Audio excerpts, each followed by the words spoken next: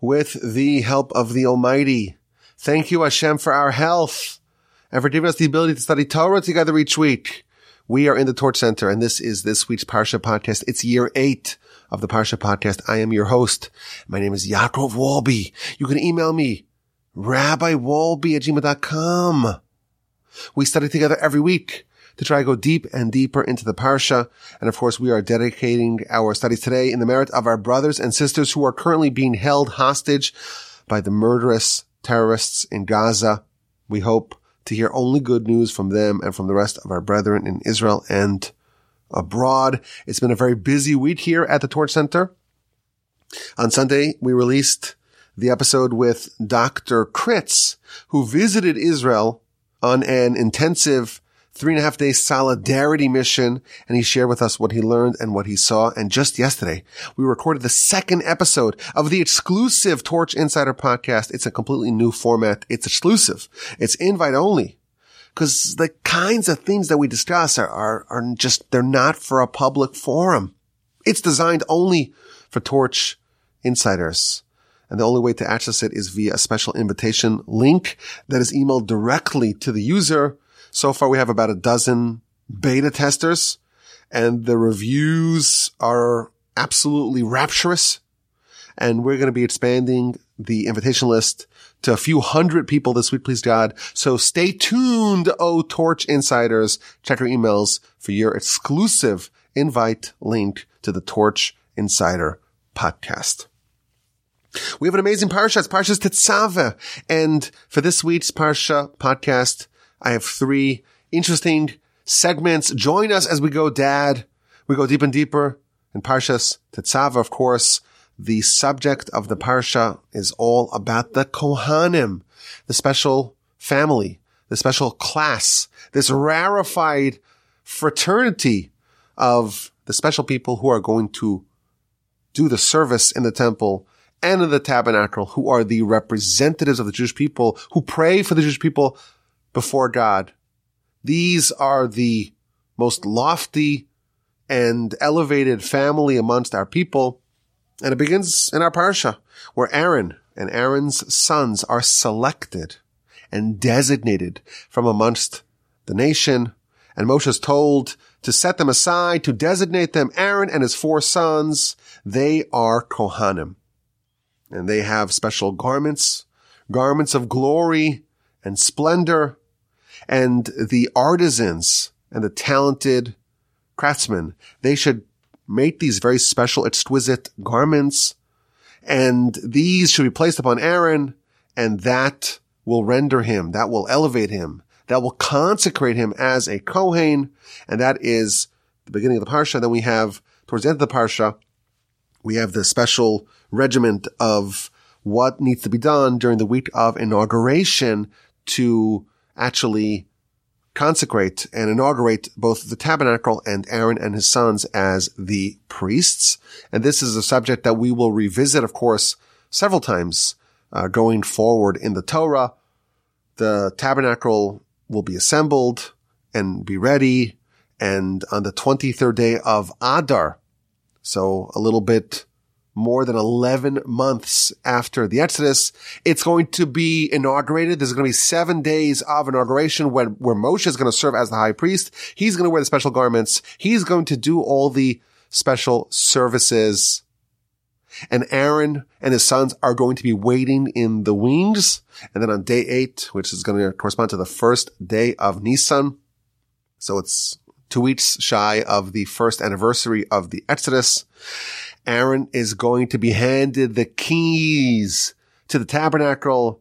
Moshe is going to disrobe himself, divest himself of these special garments, place them upon Aaron, anoint him, and thenceforth it's only Aaron and his family who are the Kohanim. That's a very memorable day. That's a day that's featured many times in the Torah. It's a bit of a tragic day as well, because as we know, Aaron's 2 sons are going to offer an unauthorized offering and will die on this very joyous day. It's going to be marred by that terrible tragedy. So I want to begin the first segment of this week's Dad, Deep and Deeper Parsha podcast with something to get us warmed up. And this is something I saw this week, and it made me very happy and nostalgic because it reminded me of something that I heard as a kid. And whenever I read things as an adult that I remember hearing as a kid, it gets my attention. And I guess it's because, I wasn't that great of a student. So the things that actually rose to the top, the things that actually, stuck with me, there must be something particularly memorable about them. And I always feel nice and warm and fuzzy inside when I read something that I remember from my childhood. The paltry amount of Torah that I remember from my youth is speckled with some of these interesting ideas. So I saw it this week, and I figured I would share it. It orients around the garments of the high priest.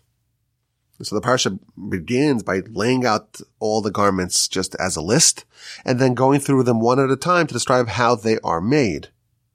And Rashi, actually twice, in verse 4 and verse 6 of chapter 28, he spends a lot of time trying to figure out what the ephod, which is the apron-like garment, what it looked like. And he gives a very uncharacteristic description. Of course, Rashi's role, his job, his mandate, is to explain the scripture and to curate for us what are the teachings in the Talmud that we should know to better understand the text before us. So if there's a word like ephod, which doesn't appear anywhere else in the Torah, it's a description of one of the garments, and we don't know anything about it, what kind of garment is this? Rashi will define it for us. He'll explain it for us. So Rashi starts off his comment to verse 4, and he says, Lo shamati, I don't have a tradition, and I did not find in any of the literature an explanation of what it looked like. So this is Rashi. If Rashi cannot find it, it means it cannot be found because there's no citation that we can discover that Rashi didn't know. He knew it all. And he says, I don't have tradition, and I have not found a source that will guide me to know what it looks like. Well, what's the shape? What is the particular nature of this garment, the ephod, that is made? It's one of the 8 garments of the high priest. So that's a strange way to start off his commentary, but then he tells us another strange thing. V'libi omerli, and my heart tells me. So Rashi's like, okay, if I'm going to translate something, I'm going to explain something, I'll go to the tradition, and I'll go to the sources. But if I don't have the tradition or the sources, I'll have to just speculate, and I will go to my heart, and this is what my heart tells me. And he starts to explain that it is like an apron that has a belt that attaches in the front, or that gets tied in the front, but it's sourced in the back. So you have like a garment that's just covers the back, and then there's just from the back, there are 2 little strings that are like a belt that get tied in the front. And then he says, it's similar to the kind of apron-like garment that the royal noble women, that they wear when they ride on horseback. This is a very strange Rashi. If you read Rashi in his commentary to the Torah, which is, of course, the first commentary that everyone reads, the most authoritative, the greatest commentator of them all, you don't have examples of such kinds of Rashi. He's trying to explain what an ephod is. And he says, I don't know. I don't have a tradition. The sources don't tell me. My heart tells me it's like this. And then he says it's kind of like the garments that women wear, the noble women they wear when they go horseback riding. That is a very strange comment from Rashi. And then he repeats it in verse 6.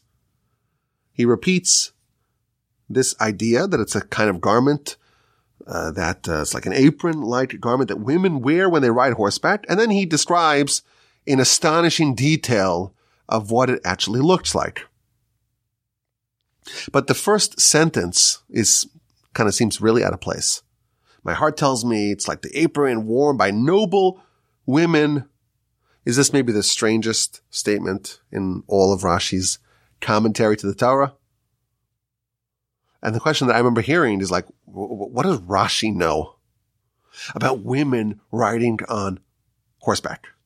Was he a fan of the equestrian sports in his spare time? Plus, this is more of a sensitive point. In the yeshivos, we are trained that we never call Rashi Rashi. He's always the holy Rashi. This idea, the notion of Rashi looking at women on horseback, it seems sort of implausible. It can't be that Rashi was the kind of person that would gaze upon women on horseback to see what they're wearing. And the truth is, we know that the Torah sources are very clear that the practice of looking at women who are not your wife, not your relatives, that's a problem, maybe forbidden. This whole notion of just looking at women, it's not a Torah practice. So how do we understand this comment in Rashi? I don't know what it is. I have no tradition, and the Brisa doesn't tell me. The sources don't tell me. My heart tells me it's kind of like the apron worn by noble women on horseback. That's an interesting question. I guess it's an interesting Rashi. Maybe this is why it would stick in my head from my childhood. But this is what I remember hearing as a child, that there's a concept that the Almighty protects the righteous from errant sins. Of course, we have free will, and we can make choices, and we can make good choices, or God forbid, poor choices. But what about those things that happen that are beyond the sphere of our choice? The things that we see, even though we don't choose to see them. The things that we hear, even though we don't choose to listen in and to hearken to them. The things that we encounter, the things that we consume, that we don't choose to consume it. There is a concept that's featured in many places in the literature that the Almighty will protect the righteous from errant sins. Meaning, if a person doesn't choose to eat non-kosher, well, what if it happens by mistake? They were given by mistake the wrong piece of meat. That will not happen to the righteous. Why? God will protect the righteous.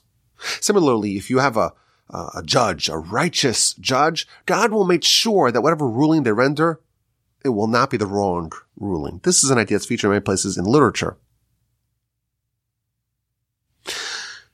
And this is perhaps, again, this is what I was told, this is perhaps what happened over here. Rashi is struggling to explain what the ephod is. It's a verse in the Torah, and his commentary is supposed to explain it, and the word ephod doesn't appear anywhere else. It's a description of a very specific garment, and the sources don't help us, and the tradition doesn't help us. And then Rashi saw an errant vision. He saw something he was not accustomed to seeing. He saw a woman riding horseback. And that's strange, because God protects the righteous from errant sins. And therefore Rashi in his commentary, he's interpreting it as this was a message from God. My heart's telling me there's a message I received from God, that the ephod was like that apron worn by women, noble women, on horseback. That's why Hashem sent me this vision. That's what I remember as a kid. And I happened to have seen it this week, and it brought me back to that. And I want to kind of talk about this idea.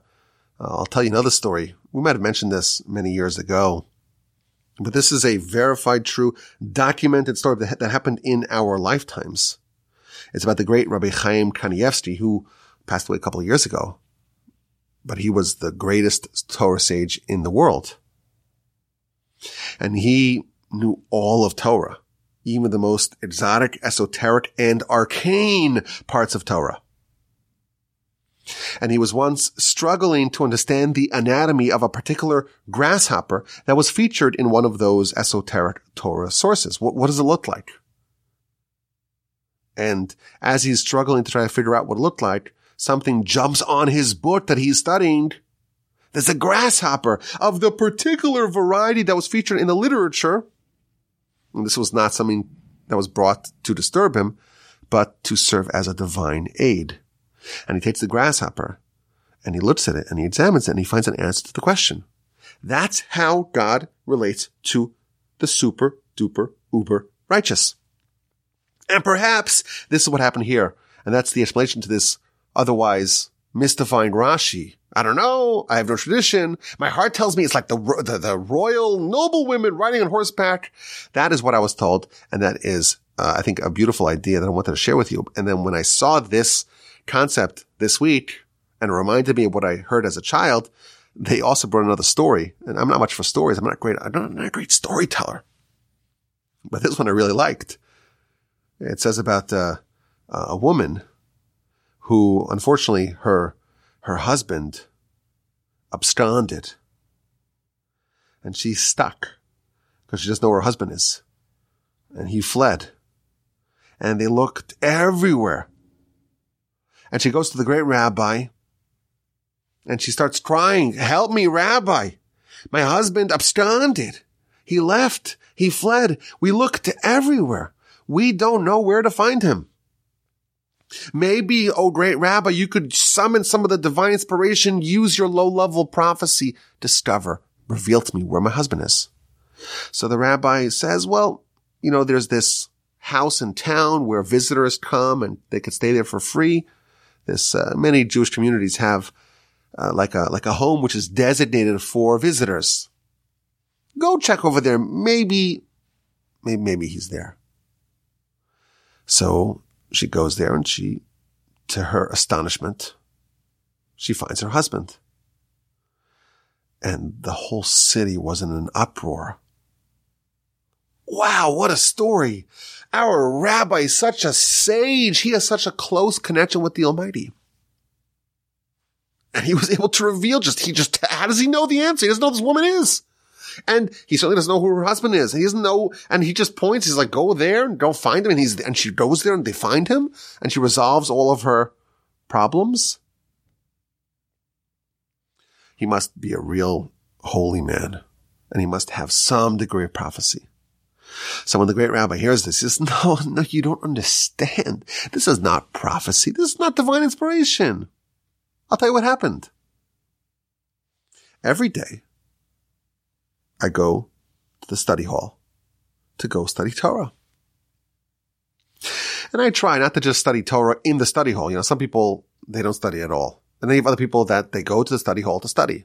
And the greatest amongst us, they don't need to be in the study hall to study. They're always studying. The mind's always engaged in the pursuit of Torah. So the rabbi is saying, my policy that I always do is when I'm walking, when I'm traveling, my mind's always thinking about matters of Torah. But as I'm walking today, I hear two people talking, and they're talking about this new mysterious guest that arrived at the communal home of hospitality. And the rabbi's like, I don't want to hear the conversation. It doesn't interest me. It's none of my business. And I tried to get my mind to go back to thinking about Torah, but I couldn't concentrate on that. And I was trying to figure out why would the Almighty have this intrusive conversation in my pursuit of Torah study? Shouldn't he clear that away? Why did I sin that I merited, that I warranted, that I was deserving to have this disruption of my stream of consciousness, my line of thinking in matters of Torah? Okay, that's the question that he had. And then he went home and this woman comes and she says, "Where's my husband?" So I said, well, maybe that's what Hashem was telling me. And then maybe that was the message. Maybe that's her husband. And that's why Hashem had this errant thought or this errant little bit of knowledge that interjected, that elbowed its way into my otherwise uninterrupted Torah study. And I just sent her there. And that's where she found him. Now again, this is a nice idea. It's something that I heard as a child. I like it. I believe it. It's a side point on the Parsha. I found it fascinating. And it's a good lesson for us to know that there are people who are operating on a much higher level. And for them, it's not just the conscious choices that they make are going to be righteous and on point. When someone takes the effort to make sure that, they're achieving as much of perfection as possible, whatever is in their control, they're going to monitor, make sure that it's perfectly righteous and in line with the will of God. Then all those things that are outside of their control, the Almighty will make sure that He'll cover that for them. And that's a larger theme. We see it in a few places, many places really in the literature.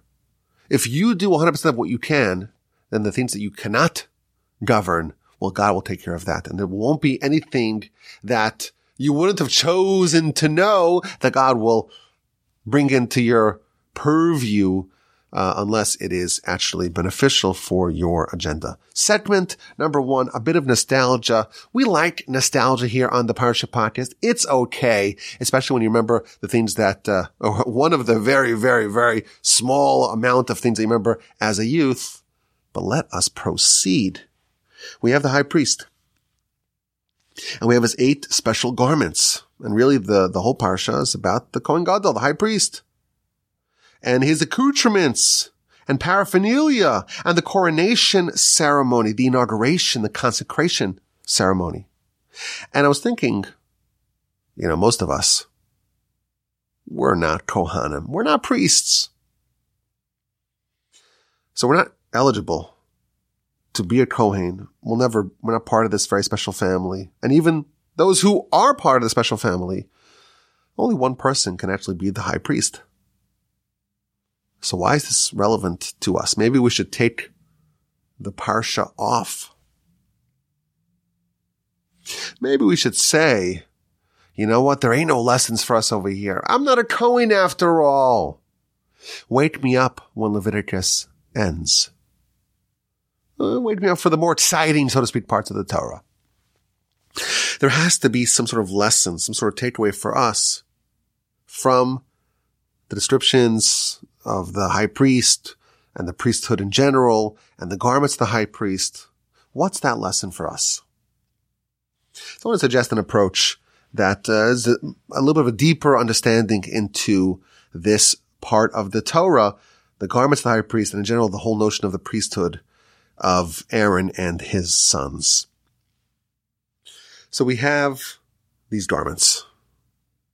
Garments that are made by these very talented artisans and craftsmen, l'chavod v'lesifaras, for honor and for glory and for splendor.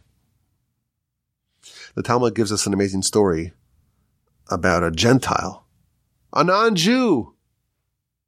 And he happened to walk by. He walked by the house of study, the academy. And he hears the Jewish Torah teacher teaching the kids, and they're learning our Parsha. And the teacher wants to animate and bring the story alive. So he describes all these incredibly intricate and beautiful and gorgeous and splendorous, wondrous garments of the high priest. And this piques the attention of the non-Jew. He's like, well, who gets to wear these? Well, it's the Kohen Gadol, they tell him. So this non-Jew has an idea. I will convert. I will become a Jew. And then they will make me the Kohen Gadol. And then I will be able to wear these very special garments. That was his plan. So the Talmud says he went to one of the greatest sages of the time. His name was Shammai. And he says, please, I would like to be converted to become a Jew in order that I am appointed as the high priest. Now, of course, this is a total fantasy, because even if you convert, you cannot become a direct descendant of Aaron unless you are a direct descendant of Aaron. And therefore, there's nothing that you can do that would render you eligible for the priesthood, much less the high priesthood. Even Jews for 1,000 years, 3,000 years, forever. If you're not from this family, it doesn't matter. So Shammai got very frustrated with this guy. He takes a brick, the Talmud tells us, and he pushes him away.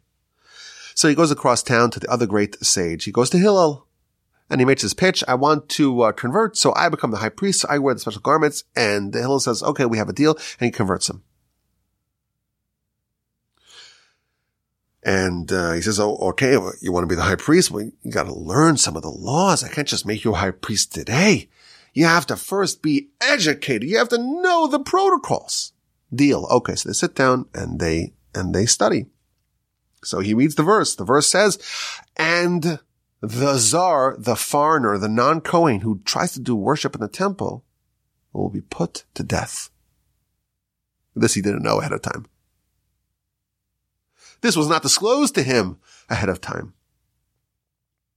So he's a little bit taken aback. He says, wait a minute. Who does this apply to? Who is this foreigner, this non-Kohen that's put to death for doing service in the temple? Service that's reserved for the priests?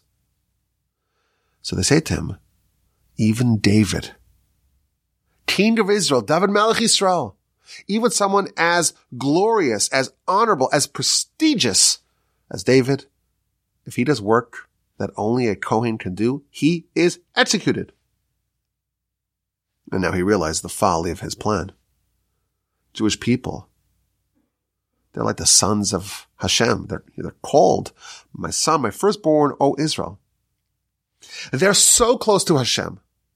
Yet, the non-Kohen can't do any work in the temple. What am I? My father, my mother, I don't have nothing. I don't have that pedigree. I certainly have no business being or consider myself a candidate for the high priesthood. So he went back to Shammai and says, I retract my demand or my interest in being a high priest. But they went to Hillel and says, Hillel, I am very happy that you didn't push me away because now I'm happy to be a Jew. And even though I'm going to forfeit, I'm being a high priest. So this is interesting. We have, of course, the story is fascinating on so many different fronts. This is featured in the Talmud in the book of Shabbos on page 31a, which is the same book of Talmud that talks about Hillel and the convert who wants to learn all of Torah while balancing on one leg. But here we have a story of a convert, or a prospective convert, who wants to join the Jewish people because he's so taken by the glory and the majesty of these special garments. Now, ultimately, he's happy not wearing them. But this is, I think, a perspective that many people would have about this part of the Torah. These are such wonderful garments. They're so glorious. They're so gorgeous. They're so striking. And we may think that, this is what a Kohen is. They have all the honor. They have the prestige. And Rashi tells us otherwise. What is the definition of priesthood? So Rashi to verse 3 of chapter 28 tells us, V'lashon kahuna, the word kahuna to be a Kohen, sherus hu. It means service. The notion of service, it's a very different idea than what this Gentile wanted. He didn't want to go into service. He wanted the honor. He wanted the prestige. He wanted the glory. And it seems like there's maybe two different ways to view the Kohen. There's the way he viewed it when he was desirous of converting. And then Rashi is telling us that really it's about service. In a couple of months, we're going to read about Korach. Korach was a Levite like Moshe and Aaron, but he was passed over for some promotions, and he launches a rebellion, a mutiny, an insurrection against Moshe, against Aaron, against the entire establishment. And he's levying a claim that Moshe and his brother are taking all the glory for themselves. Why should Aaron be the high priest? I should be the high priest. Why should he have all the glory? Why are you lording over the people? Why are you superior to me? Why do you maintain supremacy over me? Are you better than me? Are you worthier than me? What does a Kohen represent? What do these garments represent? In the eyes of this convert, before he converted, in the eyes of Korach, they represent a certain superiority, a certain nobility of glory and honor that makes this person tower above others by dint of them having this designation. And Rashi is saying to be a Kohen is to be in service. And these garments were a form of service. Service of God and service on behalf of the Jewish people. And the Talmud goes through each one of these garments and says that each of these garments, it wasn't just something that you wore. It was a form of prayer. It was a form of penitence. It was a form of repentance. And it goes through the Talmud in the book of Zvachma on page 88b tells us that each one of these garments was a form of prayer and repentance for a different class of sins. So the tunic, that atoned for murder, and the breeches, the pants, that atoned for illicit sexual immorality, and the hat that atoned for pride, and the sash, the belt, that atoned for the murmurings of the heart, the sins that happen in the heart, and the choshen, the breastplate, that atoned for improper judgment, improper jurisprudence, and the ephod, the aforementioned apron-like garment, that atoned for idolatry, and the me'il, the robe, that atoned for lashon hara, and the tzitz, that special plate of gold that went on the forehead of the high priest, that atoned for brazenness. So if we were to look at these garments, we would like, wow, look at that high priest. Look how glorious and look at the splendor of that garment. And that's true. But the Talmud is revealing to us that this was a form of service. All the sins of the Jewish people that fall under the category of murder, all that were atoned when the high priest did whatever he was expected to do when he wore the tunic.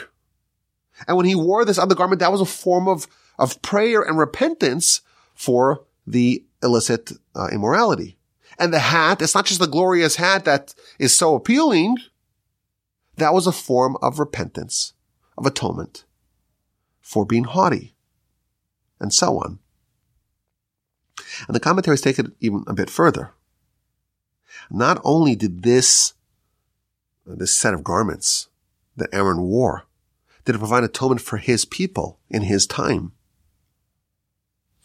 it provided sweeping atonement for all of humanity, for all time. After Adam and Eve sinned, God made them kosnos ar, leather garments. The word kosnos is the same word as the chsonis, the tunic. And the Midrash explains, this is one of those wild comments in the Midrash that really connects these very disparate ideas. What garments did Adam get? What were these garments, these leather garments that God fashioned for Adam and Eve? The Midrash tells us that they were the garments of the high priest. How do you atone for the sin of the first couple, Adam and Eve, in the garden? You atone with the garments of the high priest. And thus, when the high priest wore these garments, he was trying to cleanse and to repent and to pray and to expiate the world and the nation from the sins, from these 8 different classes of sin. But he's also trying to cleanse the world from the original sin of Adam and Eve that caused the catastrophic degradation of humanity. And the commentaries go even further, and they point out how these 8 garments that correspond to these 8 different classes of sin that were atoned by the high priest wearing them, these 8 different sins were actually part of Adam's sin. Adam's sin, when he ate from the fruit, it had an element of murder in it. Why? Because Adam's sin condemned humanity to mortality. The day that you eat it, you shall surely die. Okay, so that's an act of murder. And thus, the chsonis, the tunic that atones for murder, it's not just the murder of the people of the Kohen Gadol, the high priest's generation, his contemporaries. It also is an atonement for the murder element of Adam's sin. Adam, the Talmud tells us, his sin was akin to the reversing of his circumcision. Of course, we know that the circumcision, the covenant of the circumcision, it's very much associated with the notion of fidelity in matters of sexuality. And thus, if Adam's sin was an element of reversal of a circumcision, it's a sin that has some sexual immorality associated with it. And thus, the mechnasayim, the breeches, the pants, the trousers for our brothers and sisters in the Commonwealth. That garment atoned for the immorality inherent in Adam and Eve's sin. The next one, the head covering, the hat, that atones for haughtiness. Well, is there anything haughtier than violating the will of God? The avnet, the sash, that atones for the murmurings of the heart. The Talmud tells us what does it mean, the murmurings of the heart? It's reference to heresy. And the Talmud also tells us that Adam was a heretic. His act was an act of heresy. And thus, when the Kohen Gadol wore this garment, that was an atonement for the heretical elements of Adam's sin. The Talmud tells us further that Adam's sin was a miscalculation in judgment. He heeded the student and not the teacher. The serpent said, you shouldn't have listened to me. You should have listened to the master. That is a mistake in judgment. And that's the choshen, the breastplate, which atones for judgment. It atones for the misjudgment, the miscalculation in judgment that Adam made when he did his sin. The ephod, well, that's for idolatry. Well, the sin of Adam, that's idolatry. The serpent told Adam, oh, God ate from the tree and that's how he became all powerful. You'll do the same. You'll become like God. That is textbook idolatry. Adam accepted Lashon Hara about God, and thus the robe atones for that. And is there anything more brazen than violating the will of God right in front of him, right after he was commanded to do it, and thus the tzitz, that final headband, if you will, of the high priest that atones for brazenness, atones for Adam's sin, or the element of Adam's sin that was brazenness. This is a very sophisticated view, deep and deeper, of the ultimate objective of Aaron and his garments. It's to atone for the whole nation, but really for all of humanity. And back to the original sin of Adam and try to reverse it, try to atone and rectify what humanity got wrong at the very inception. These garments, yes, there is an element of splendor and glory that is bestowed upon Aaron, but really it's service. And the amount of work that you have to do, repentance doesn't happen on its own. There's no such a thing as a spiritual transformation happening just because. Aaron had to channel whatever you need to atone for each one of these specific classes of sin. He had to channel that into his avodah, his service in wearing these particular garments. And he's atoning for the nation, and he's atoning for the original sin of Adam. That's the role of the high priest. That is his mission statement. That is his job description, to serve. Anyone who dies accidentally, the Talmud tells us, that falls on the back, on the shoulders of the high priest. He is culpable, and that is why those who are in the cities of refuge, those who have committed murder accidentally, they go free when the high priest dies because he's really responsible. He is responsible for the people that he serves. Now, Moshe was supposed to be the high priest, but he lost it.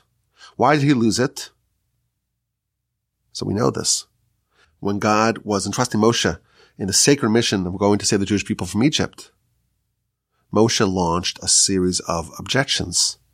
And his final objection was send Aaron instead. Moshe's worried about Aaron's feelings. To a certain extent, perhaps we can say, Moshe viewed the leadership as a privilege, not as a responsibility, as an obligation, as service. The whole idea of Aaron having envy, that's only possible if you view that leadership position as a privilege. But the truth is, Aaron was all about service. He was happy in his heart that Moshe would be the leader. He did not view it as glory, as distinction, as stature, as supremacy. He viewed it as service. And that's why he is, in fact, worthier than Moshe to be the high priest. I was chatting yesterday with my friend, Dr. Jeff, and he pointed out something amazing. It's interesting. There's another person in the Torah who's called a Kohen. Even though he's not a Kohen, he's not a descendant of Aaron. Jethro is called a Kohen. And my friend Jeff pointed out that Jethro also displays this quality of service above all. Jethro was someone who blessed Hashem, the Talmud tells us, in a way that no one else had previously done. He blessed Hashem for the triumph of others.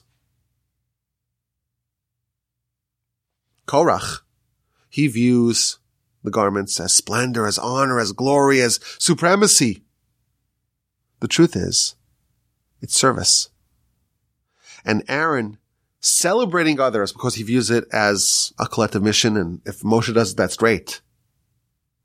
Jethro did the same, and maybe that's why the Torah gives him the designation of being a Kohen. And one more thing from that to Jeff, another great analogy.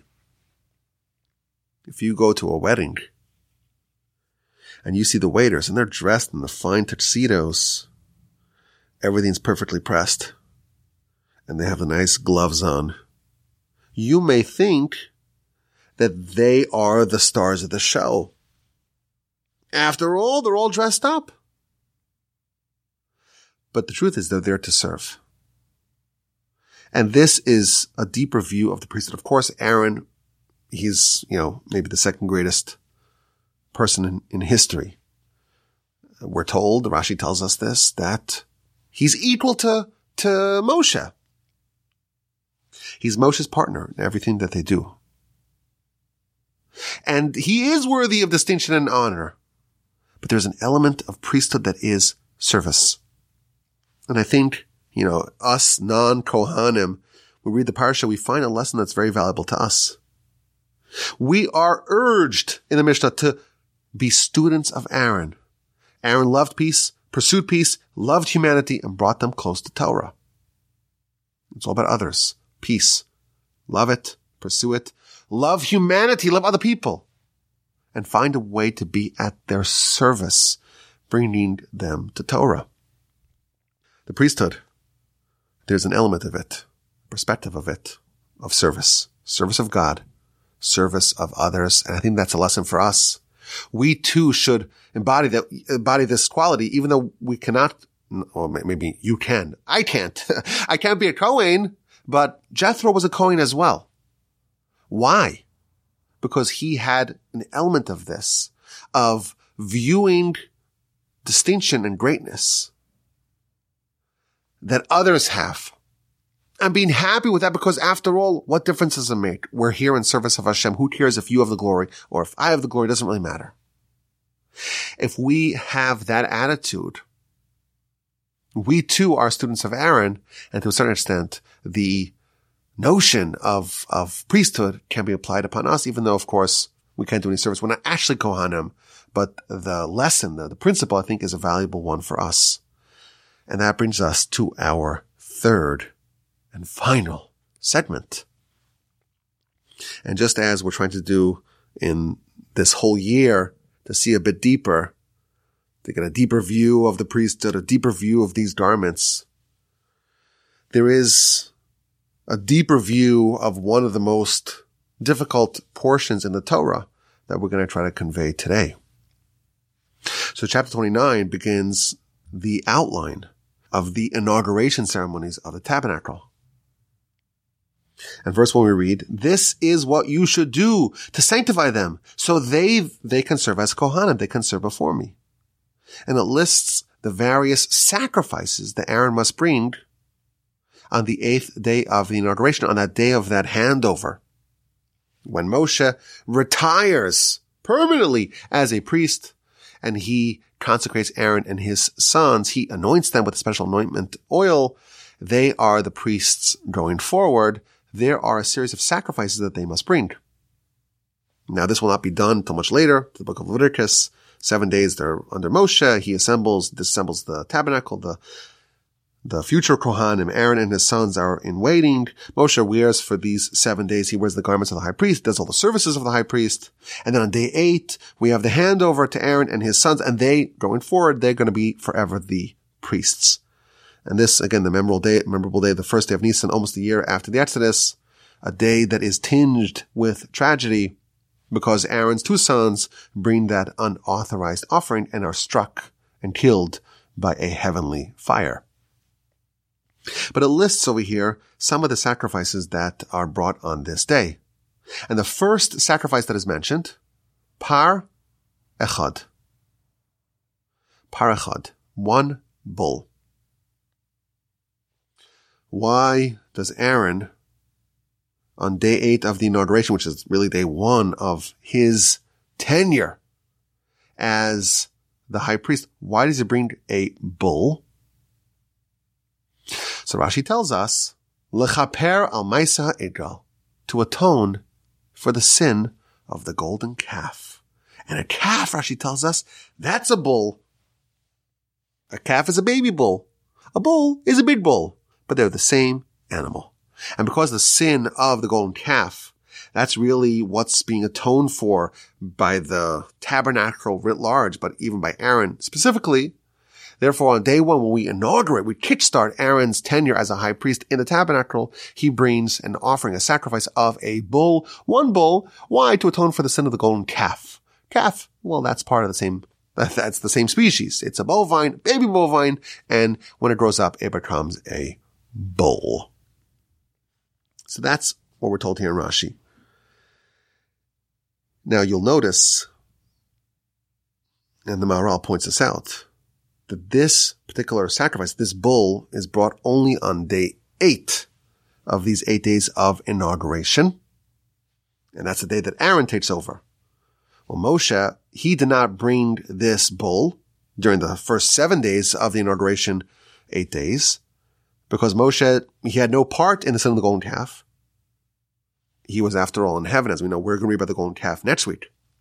And as I mentioned in the past, the chronology, at least according to Rashi, the chronology is not the way it's presented in the Torah. There was first the sin of the golden calf, and then there was the instructions to assemble the materials for the Mishkan and the instructions of our Parsha. But for a variety of reasons, it was organized like this. So when the instruction to bring the bull was already chronologically after the sin of the golden calf happened. Well, who did the sin of the golden calf? It was Aaron. And on some level, and we have spoken about this in the past, on some level, Aaron was complicit with this sin, and therefore it's appropriate that Aaron, and not Moshe, he offers this bull sacrifice to atone for the sin of the golden calf. Moshe had nothing to do with it. He was in heaven after all, and therefore it's not appropriate for him to bring this one bull. It will be brought by Aaron. So that's this comment in Rashi. If you read the whole Parsha, you'll probably miss it. Because, okay, well, one bull, okay, we got it. One bull, you read Rashi, okay, it's for the golden calf. And we know that the tabernacle, it's there to atone for sin of the golden calf. Fine, you bring a bull. But the Maharal, he asks an awesome question. He says, wait a minute. The sin of the golden calf, that was a calf, a baby bull, a baby bovine. So why, if you're going to atone for the sin of the golden calf, why are you going to bring a bull? It seems like a very basic question. You could have just as easily brought a calf. What's wrong with that? If we're trying to atone for the sin of the golden calf, why would you bring a bull, which is it's a different name? And he even tells us that a bull is a 3-year-old bovine, and a calf is a 1-year-old. So the sin of the golden calf was a golden calf, right? Not a golden bull. So if you're going to bring an atonement sacrifice to atone for the sin of the golden calf, well, bring a calf. Don't bring a bull and say, well, a calf is, after all, it's kind of like a bull. It's the same species. Bring a calf. What a question. But his answer is just amazing. We think of the sin of the golden calf. It's a very hard sin for us to understand. This is a few weeks after the sign of Revelation. Jewish people witnessed God. God tore open the heavens, as we mentioned a few times in recent podcasts. Ata haresa ladas. We were shown to know that there's only God. God tore open the heavens, and he showed us there's nothing besides for God. And then there's this golden calf, where it seems like the nation descends to this terrible low of idolatry. And they make this golden calf to worship, and they say, this is your God, O Israel, took you out of the land of Egypt. We always have a hard time understanding the rationale of the golden calf. And we talked about this many times in the past. Well, they didn't really want an idol. They wanted a place for Moshe. It wasn't really Jewish people. It was the members of the Erev Rav, the mixed multitude. Oh, and Aaron had his rationale for it because he was the priest and he was also a prophet, and they would have killed him. It would have been unforgivable. We've spoken about this many times in the past. But still, the whole notion of this sin, it doesn't make any sense. Listen to this. Listen to what the Maharal tells us. In the book of Ezekiel, it starts off with the vision of Ezekiel. And it starts off with the chariot, the Merkava that he saw. Now, I will tell you, you can open up the book of Ezekiel, read chapter 1, verse 1, and read the whole chapter, and it's clear that what you're reading is the absolute deepest secrets that we are aware of. And in fact, when the Talmud wants to define the secrets that are totally beyond most of our comprehension, the textbook definition of that is Ma'aser Merkava, is the episode of the chariot that Ezekiel witnessed. And you may wonder, why does Ezekiel tell us about this? Why does he share of this vision when it's completely baffling? But he does say things that we can translate. The words that he says, even though the vision that he has is totally beyond our comprehension, there are terms that we are familiar with.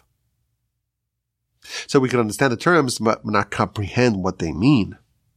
And he talks about 4 figures: the human, the lion, the eagle, and the bull. Now again, we have no idea what this means, but these are the best words that Ezekiel found to describe his vision. Now we know that the Jewish people at Sinai, they also had a vision. On some level, they experienced prophecy. And our sages tell us that the prophecy that they experienced was something that resembled, something that was akin to what Ezekiel saw. And the Jewish people wanted to have some sort of physical representation of that. So when Moshe was around, Moshe is their physical interface between them and God. The Jewish people could ask Moshe any question in the world, and he could ask God. And thus the presence of God was felt by dint of Moshe, the man of God, Ish Elokim. He's in their midst. They have this touch point with Sinai. But when Moshe was gone, or at least it appeared that he was gone, they thought he was gone, they wanted to have something that was super close, so to speak, to God, that will remind them of God. Again, at Sinai, they had something which changed their lives forever. They had some sort of vision that included something that resembles what we call a bull. So they sought to make a bull that would remind them of God. Now they understood that God has no image. And even the things that are close to God, so to speak, whatever vision, whatever it even means, this vision, even that, it's inappropriate, it's oxymoronic to construct an image of. Just as it's totally inappropriate and wrong and oxymoronic to construct an image of God, even that bull, that heavenly vision that appeared in some way to resemble a bull, that too will be too much to create an image of. So they settled on a baby bovine. They made a calf. The calf would remind them of a bull, which in some way was similar to something that they saw at Sinai. And that would remind them of God and of Sinai in a way similar to the presence of Moshe when he was in their midst. So this is how he answers the question. Moshe is telling the Jewish people, Moshe is going to tell Aaron, on day 8, you bring a bull. The first sacrifice is a bull. Why? To atone for sin of the golden calf. The calf is also a bull. Well, bring a calf, not a bull. The fact that they're bringing a bull, it's revealing to us, and of course the Midrash says this as well, that the roots of the sin of the golden calf was actually a golden bull. And it related to the vision that they had at Sinai. Now to me, this was a bit of a game-changing idea. Because when you read the Torah and you read chapter 32, we're going to read it next week. You read about the sin of the golden calf, and it sounds on a simple level like the nation that experienced this incredible vision of Sinai is repudiating the vision of Sinai. And they're saying, no, the God that we saw at Sinai, no, we want an alternative. We want this golden calf. And it's completely baffling to us. And here, what the Maharal is revealing to us is that no. They never wanted to replace God. They wanted to have a certain representation of God. And they wanted, or not to make a physical representation of God, because that's inappropriate. And even the bull is inappropriate. So we'll make a calf. Now, the truth is that's too far. Because we don't make a representation, not of the calf, not of the bull, and certainly not of God. But to me, this was a game changer because it shows a certain degree of sophistication, a much deeper perspective of what they wanted to do. And of course, they went wrong. But the atonement, they brought a bull. Because the actual sin, it was really because they saw something that we would call a bull, as Ezekiel does. That's what they saw at Sinai. That's what they wanted to perpetuate. So again, it's a much more sophisticated and nuanced and subtle interpretation of the sin of the golden calf. And that's what we're doing here on the Parsha podcast, year 8. We're going a bit deeper. We're seeing a little bit of different angles beneath the surface, beyond the veneer, behind the facade, backstage, in the substratum of the Parsha. That's what we're doing here in the Torch Center. And I am privileged and honored to be doing this with y'all. My email address is rabbiwolbe@gmail.com, and I will bid you farewell. Have a wonderful rest of your day. A sensational, terrific, inspiring, exciting, restful, quiescent Shabbos upcoming. And please God, with the help of the Almighty, in good health and in good spirits, we will once again gather together around a cackling fire and study the Parsha next week. The email address is, again, rabbiwolbe@gmail.com.